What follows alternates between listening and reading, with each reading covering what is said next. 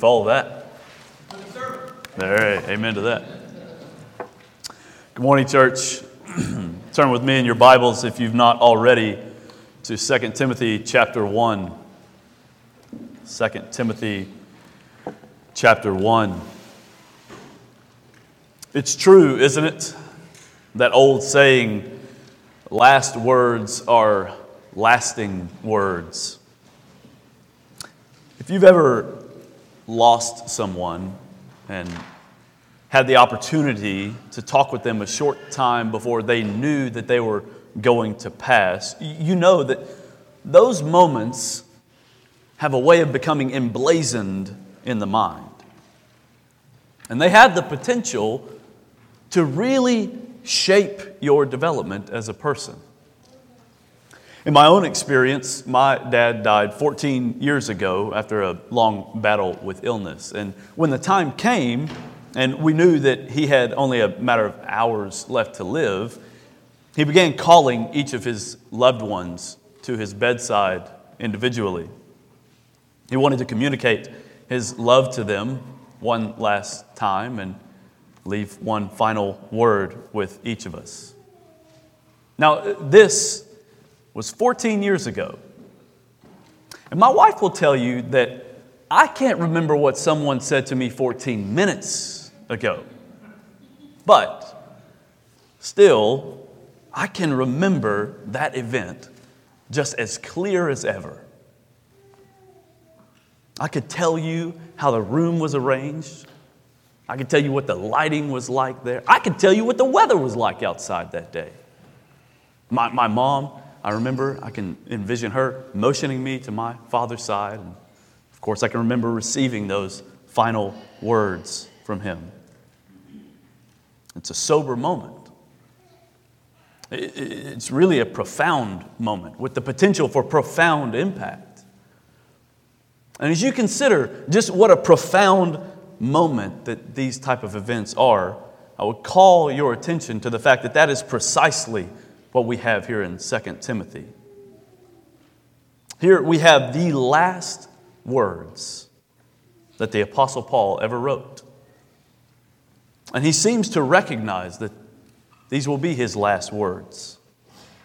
He writes to his young son in the faith, Timothy, who's pastoring the church that Paul had planted at Ephesus.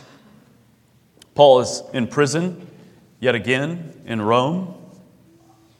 And he knows that this time it doesn't look very promising on the other side of his imprisonment. He's in some of the worst conditions that you can imagine. Locked up as an old man, weathered from a life of difficult ministry. He's sharing very limited space with serious criminals, shackled up in a dark, damp cell without sanitation or plumbing. And he awaits his sentencing. And he tells us plainly in chapter 4 that his time of departure had come. And I can't believe that the profundity of last words was lost on the Apostle Paul. Imagine that he was perfectly aware of the impact of these kind of words. So as we begin our study in the book of 2 Timothy, we should approach it with the appropriate level of sobriety from start to finish. Each week when we come to study the Word, we should recognize the sobriety of these words that he leaves to young Timothy and to us. We need to recognize that these are the dying words of God's most influential missionary and theologian in human history. And as is typical, this dying old man in the book, he begins evaluating for his son in the faith what has really been worth it throughout his life.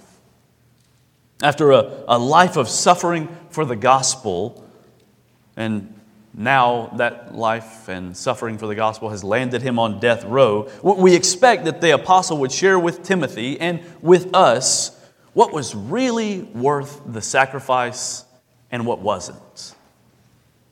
And what we find Paul saying at the end of his life, having experienced so much suffering for the sake of the gospel, is that it was all worth it. More than that, it's clear that his deepest desire is that the gospel be preserved and passed on to the coming generation, no matter the personal cost to Timothy. And this comes out in his instruction about what's necessary to preserve the gospel for the coming generation. Now, we've already read the chapter in its entirety, so let's pray, and then we're going to dive right in to see what instruction Paul gives us concerning the preservation of the gospel message. Pray with me, will you? Father, we are grateful this morning to come to your word. And as we do so, Lord, I do pray that you would illuminate your word for us. Lord, come now, and by your Spirit, we pray that you would cause your word to pierce the division of soul and spirit, joint and marrow, Lord, that it might shape us and form us into better believers, better Christians, better Christ-like followers. Father, we pray that you would make us, by your grace, worthy of the calling that you have called us to. Let us walk in a manner worthy of that calling. We ask it in Christ's name. Amen. Paul begins this letter to his young protege a little less than personal. In fact, it sounds like many of the other letters that Paul has written, in that he claims his apostleship here, speaking to Timothy. Now, one would think that given the relationship between these two men, that this wouldn't be necessary. But what we see here is Paul wanting Timothy to know that however personal some of the elements of this letter may be, it is nonetheless a divinely inspired message coming with apostolic authority. And he emphasizes this to Timothy, reminding him that his apostleship comes from God, by the will of God, in verse 1. He wants to convey to Timothy that he was to take this letter, Timothy was, as the authoritative word of God and respond to it accordingly. And as the apostle begins, he clearly has a multi-generational gospel vision in mind. You can hear it, this thrust from Paul in verses 3 through 5. Look there with me at verses 3 through 5. He says, I thank God whom I serve, as did my ancestors, with a clear conscience, as I remember you constantly in my prayers, night and day. I remember your tears. I long to see you, that I may be filled with joy. Why is he filled with joy? Because, keep reading, he says, I am reminded of your sincere faith, a faith that dwelt first in your grandmother Lois and in your mother Eunice, and now I am sure dwells in you as well. So you can hear Paul referencing the faith that he inherited from previous generations, and he brings to mind the same reality in Timothy's life. The truth couldn't be any more obvious. No one comes to the faith without someone else sharing the gospel with them. If you're a Christian today, it's because someone was faithful to share the gospel message with you. And Paul, near death now, picks up on that to tell Timothy, you, my son, need to be faithful with the gospel in the days ahead. So Paul spends the rest of this letter outlining for Timothy how to ensure that the gospel is passed on through the generations to come. And in chapter 1, he issues 3 commands to that end. He gives us 3 commitments to be made if the gospel is to be preserved for the next generation. The first is a commitment to cultivate the gift of God within. The second is a commitment to the gospel life. And the third is a commitment to right doctrine. The first charge that Paul gives to the young pastor is to commit to cultivate the gift of God within him. Paul tells Timothy, for this reason. For what reason? Well, the faith that he is sure dwells in Timothy. He says, for this reason, I remind you to fan into flame the gift of God which is in you through the laying on of my hands. Here, Paul reminds Timothy that every Christian possesses a spiritual gift. And not only do they have a spiritual gift, but they are to make use of that the best that they can. Now, the gift that Paul is instructing Timothy to make use of here is the gift of proclaiming the gospel through preaching. We know from both this text and in 1 Timothy chapter 4 that the way Timothy received his spiritual gift was rather exceptional. The details are debated, but it seems that in the first century apostolic age, the Spirit of God worked through the Apostle Paul and some other apostles in the laying on of hands to convey the gift of gospel preaching to this young pastor. Yet, as time had gone on, and the ministry at the church at Ephesus had worn on Timothy, he had apparently begun to neglect the preaching of God's word. Now, one could legitimately ask the question, well, what does that have to do with me? Paul's clearly giving Timothy a command, but I'm not Timothy, so can I just ignore this? While I understand the question, the answer is no. No Christian is free to ignore this command from Paul to Timothy. You see, while the immediate context is between Paul and his young protege, the Holy Spirit's inspiration of this text causes the message to transcend just Paul and Timothy's relationship, and it gives meaning and application for us today. So, what is the relevance for us today? Well, there are many, but we only have time to unpack a couple of these points of relevance for the modern Christian. The first, and perhaps the most obvious, is to those that share the role of Timothy in the modern day. That is, those who occupy the pastoral role today. Paul's words are no less applicable now to those who preach the good news than they were in the first century. For any man gifted by God with the ability to teach and preach the word, there should be an unwavering commitment to developing and deploying that gift. Like fanning a flame to provide the oxygen needed for a strong, blazing fire that gives light and heat to all around, so also the man gifted to preach should feed that gift with all the elements necessary to preach with passion and illumination. Paul tells Timothy that God gave us a spirit not of fear, but of power and love and self-control, because apparently Timothy had begun to shrink back from boldly declaring the gospel and all of its implications. And with his last words to his son in the faith, Paul tells Timothy, that won't do. It would be too detrimental in getting the gospel to the coming generation. No one who's tasked with preaching the word one who is tasked with preaching the word must do so with boldness and with clarity. They must go to the pulpit.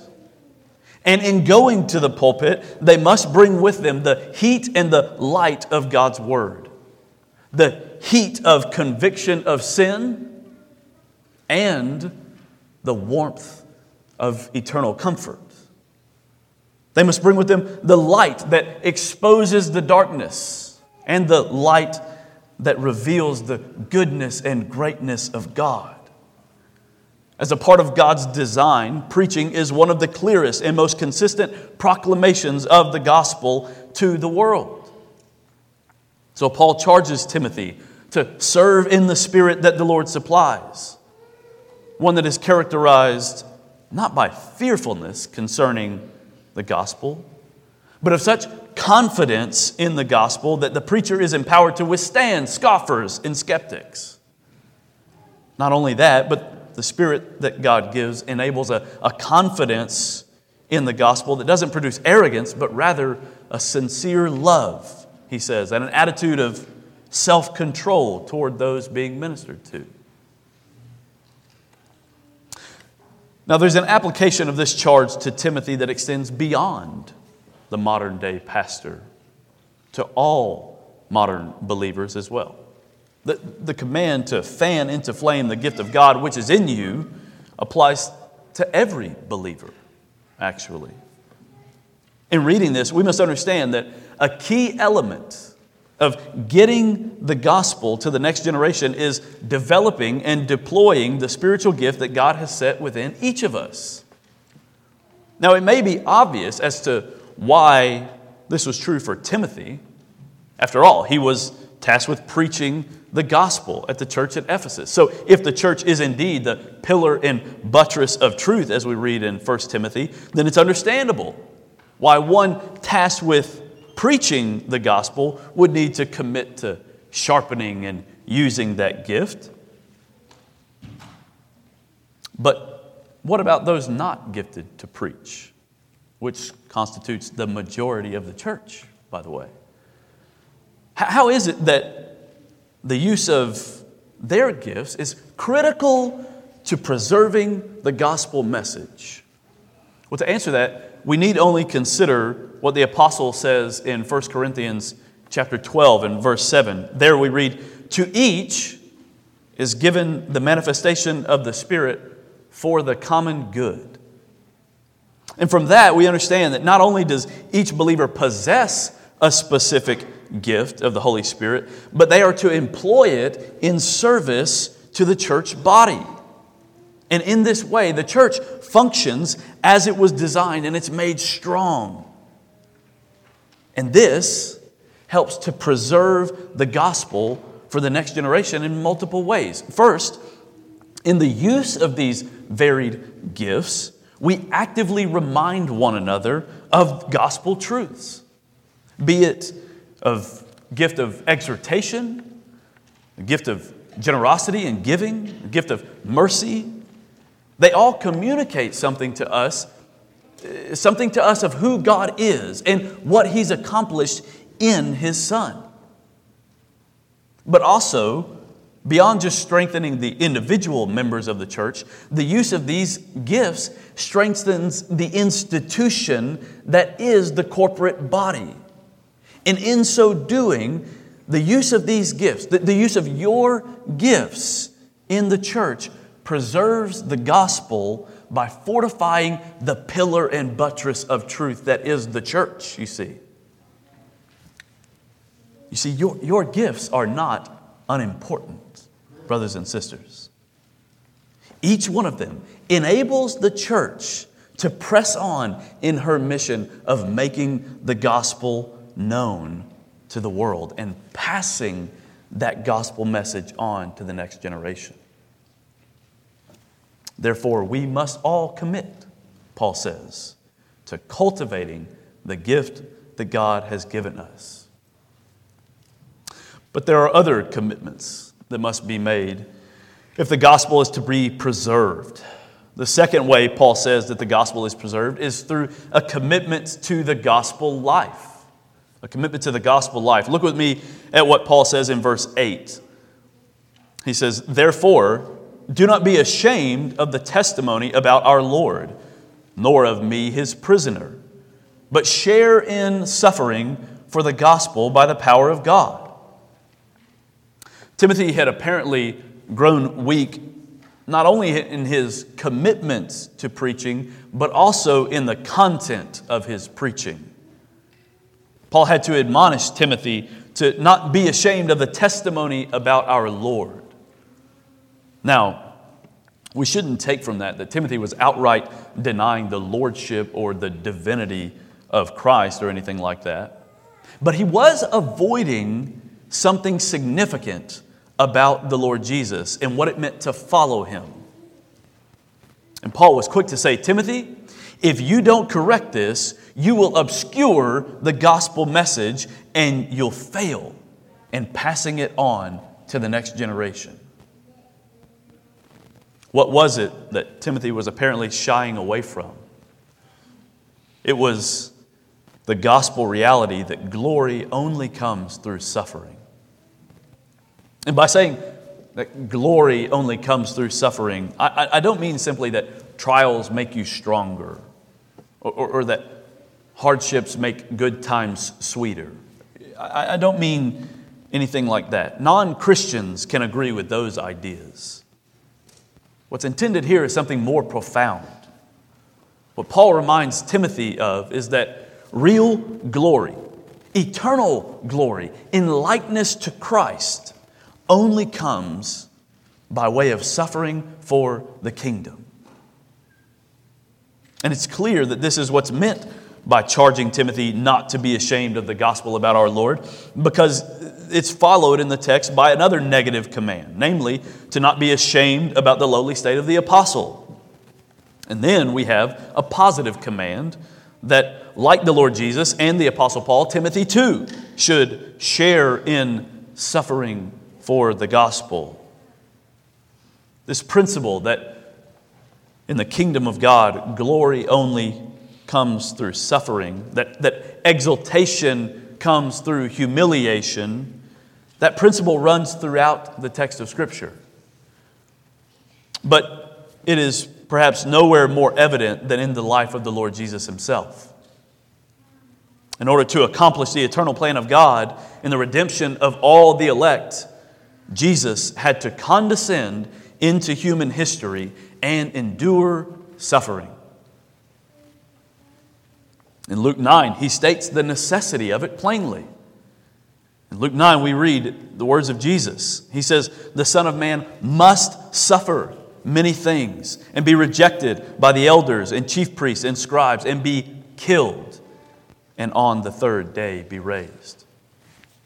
And then, relevant for you, in the very next verse, He tells His disciples, "If anyone would come after me, let him deny himself and take up his cross daily and follow me. For whoever whoever would save his life will lose it. But whoever loses his life for my sake will save it." The message could not be any clearer. If we are to be united with the Lord Jesus in heavenly glory, we must first be united with the Lord Jesus in earthly suffering.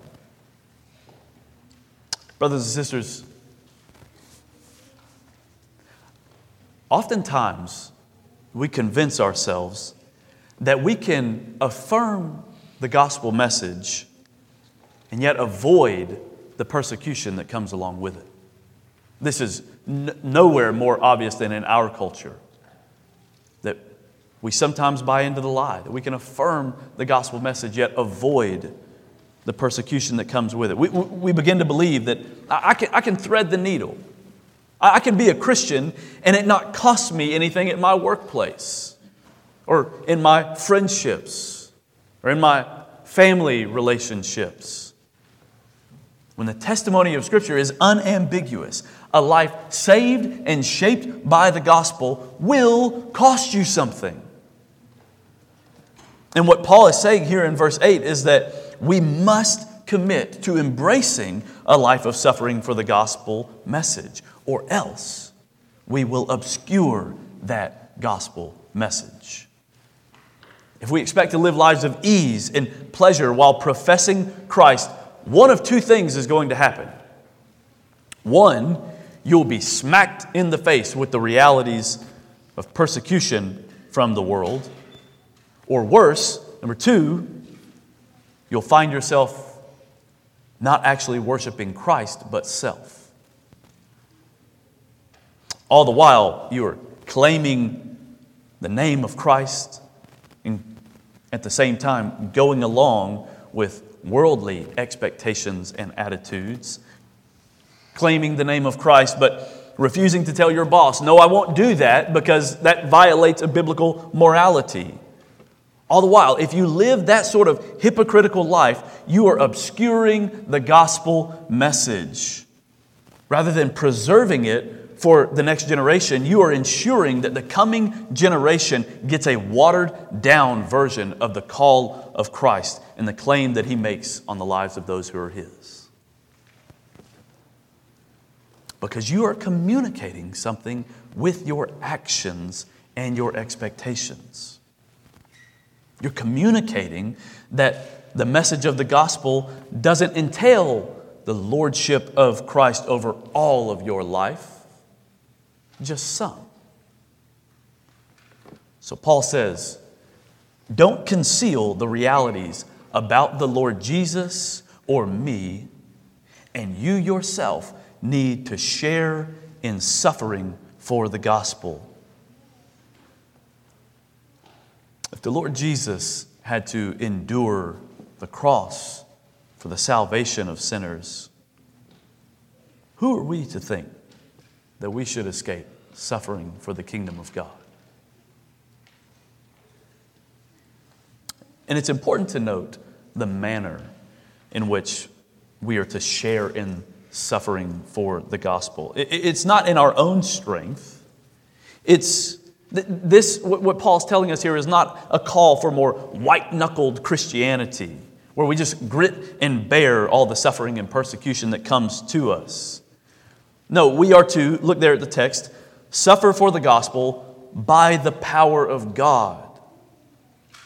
Paul clearly puts this in the category of something that goes beyond our ability to do in the flesh. And I'm convinced that the key distinction between the suffering of the world and the suffering of Christians for the faith is joy. It's joyful suffering. That's why Paul says in Romans 5, we rejoice in our sufferings. That's why James calls believers to count it all joy, my brothers, when you meet trials of various kinds. You see, joy in suffering is what marks Spirit-empowered suffering. And it's not some Christian masochism or anything like that.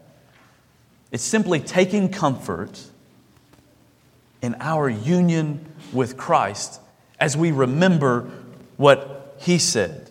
You remember? If the world hates you, know that it hated me before it hated you. The ability to joyfully endure scoffing and rejection and insults for your faith is not something we're naturally equipped to do. That's why Paul says that the motivation for this kind of life is nothing other than the free, sovereign grace that was given to believers in eternity past. Look there at the end of verse 8 into verse 9. He says, share in suffering for the gospel by the power of God who saved us and called us to a holy calling, not because of our works, but because of His own purpose and grace, which He gave us in Christ Jesus before the ages began. So Paul tells us that our serving and our suffering are both motivated by the sovereign grace of God in salvation. We serve because He owed us nothing and yet has graciously given us all things in Christ. We suffer and suffer joyfully for the gospel message because having done nothing, nada, zilch, to contribute to our salvation, God purposed before the foundation of time to save His children from the suffering of His wrath in hell. So we gladly endure the finite suffering. Real suffering, certainly, but finite suffering of this present age, because we know that there will be no suffering in the age to come. We must, in our lives, embrace suffering for the demands that the gospel places on our lives. We must do so in order that we don't obscure the gospel promises for the generation to come. We must make clear that the gospel nowhere promises escape from suffering in this life, only in the life to come. Still, there's one other commitment the Christian must make if we are to preserve the gospel for future generations. We must commit, Paul says, to right doctrine. The apostle gives one more charge in this chapter to Timothy. If he's going to take up the mantle of carrying the gospel message into the next generation. You can see it there in verse 13. It says, "Follow the pattern of sound words that you have heard from me." This term pattern that Paul uses here is the same word that would be used in the Greek for a writer's outline or an artist's rough sketch. These tools, the outline for the writer or the rough sketch for the artist, these tools, you see, set the guidelines and the standard for the finished product. So too, we are called to commit ourselves to holding on to the doctrinal guidelines, the doctrinal pattern set out in Scripture. One may say, well, my commitment is to Jesus, not to some body of doctrine. You know, the old pious way to say it is, no creed but Christ. But the problem with that way of thinking is that it ignores the reality that everyone has a body of doctrine that shapes their understanding of God. And therefore, because everyone has a body of doctrine that shapes your understanding of God, that body of doctrine shapes your worship of God. Whether you call it doctrine or not, whatever truths you have fixed in your mind that help you understand the person of God, that is your doctrine. That's all doctrine is a distillation of truths into clear and concise form. And the point that Paul is making here is that if the gospel is to be preserved, if the coming generation is going to be able to know the true Christ, we must commit ourselves to doctrine. But not just any doctrine. Look at the way Paul qualifies what he says in verse 13. Verse 13 says, "Follow the pattern of sound words that you have heard from me." Now, Paul is not telling Timothy to sort out what he believes about Jesus on his own and then commit to that doctrine. Paul is not saying, just be true to what you believe, Timothy. No. He says, you take the pattern of sound words. In other words, you take the true words that I gave you in the form that I gave them to you, and you follow them. Commit yourself to this doctrine. And we are tasked with the same thing, friends. We are not free as Christians to determine what we want to believe about God. We take the apostolic doctrine, as Jeff was describing earlier, that has been handed down through the ages, and we memorize it. We talk about it. We rehearse it with our kids in catechism questions. Why? Well, so that our own hearts will be grounded in the truth. But Paul's point here is for the purpose of passing along an unadulterated gospel to the next generation. Friends, there are people in evangelical churches from coast to coast this morning, worshiping with passion and vigor a God of their own making. Amen. And invariably, it's because they have followed a pattern not laid out in the text of Scripture. They have emphasized certain elements of His character over other elements of His character in a way that He's not authorized, because that's not how He revealed Himself in Scripture. So they aren't worshiping the God of the Bible. They're not committing themselves to Jesus over doctrine, and they certainly aren't preserving the faith for the coming generation. They don't even know what the Jesus they profess faith in is really like. All because they refuse to follow the pattern of sound words that we've received from the apostles. In short, they won't commit themselves to right doctrine. Never let it be true for us, church. We are a church that believes sound doctrine. It's a hallmark of Midtown Baptist Church, praise God. But more than believing it, friends, may we champion sound doctrine. May we commit to it and be characterized by it. Let your conversations be teeming with right doctrine as you encourage one another to have assurance of salvation, as you exhort one another to trust in the providence of God, as we talk with one another, pointing each other to the second coming of Christ. The list goes on and on of doctrines that can infuse our conversation and encourage one another and equip one another in the faith. But you get the point. Let us be people. Let us be a community that is committed to and characterized by right doctrine. It is necessary, Paul says, if we are going to preserve the gospel that has called our poor souls to the grace that is in Christ Jesus. As the chapter concludes, Paul provides for us an example of one who embodies these commitments that he says are necessary for gospel preservation. First, he says in verse 16 that all who are in Asia turned away from me, which, by the way, adds to the picture of what a life lived for the gospel can bring.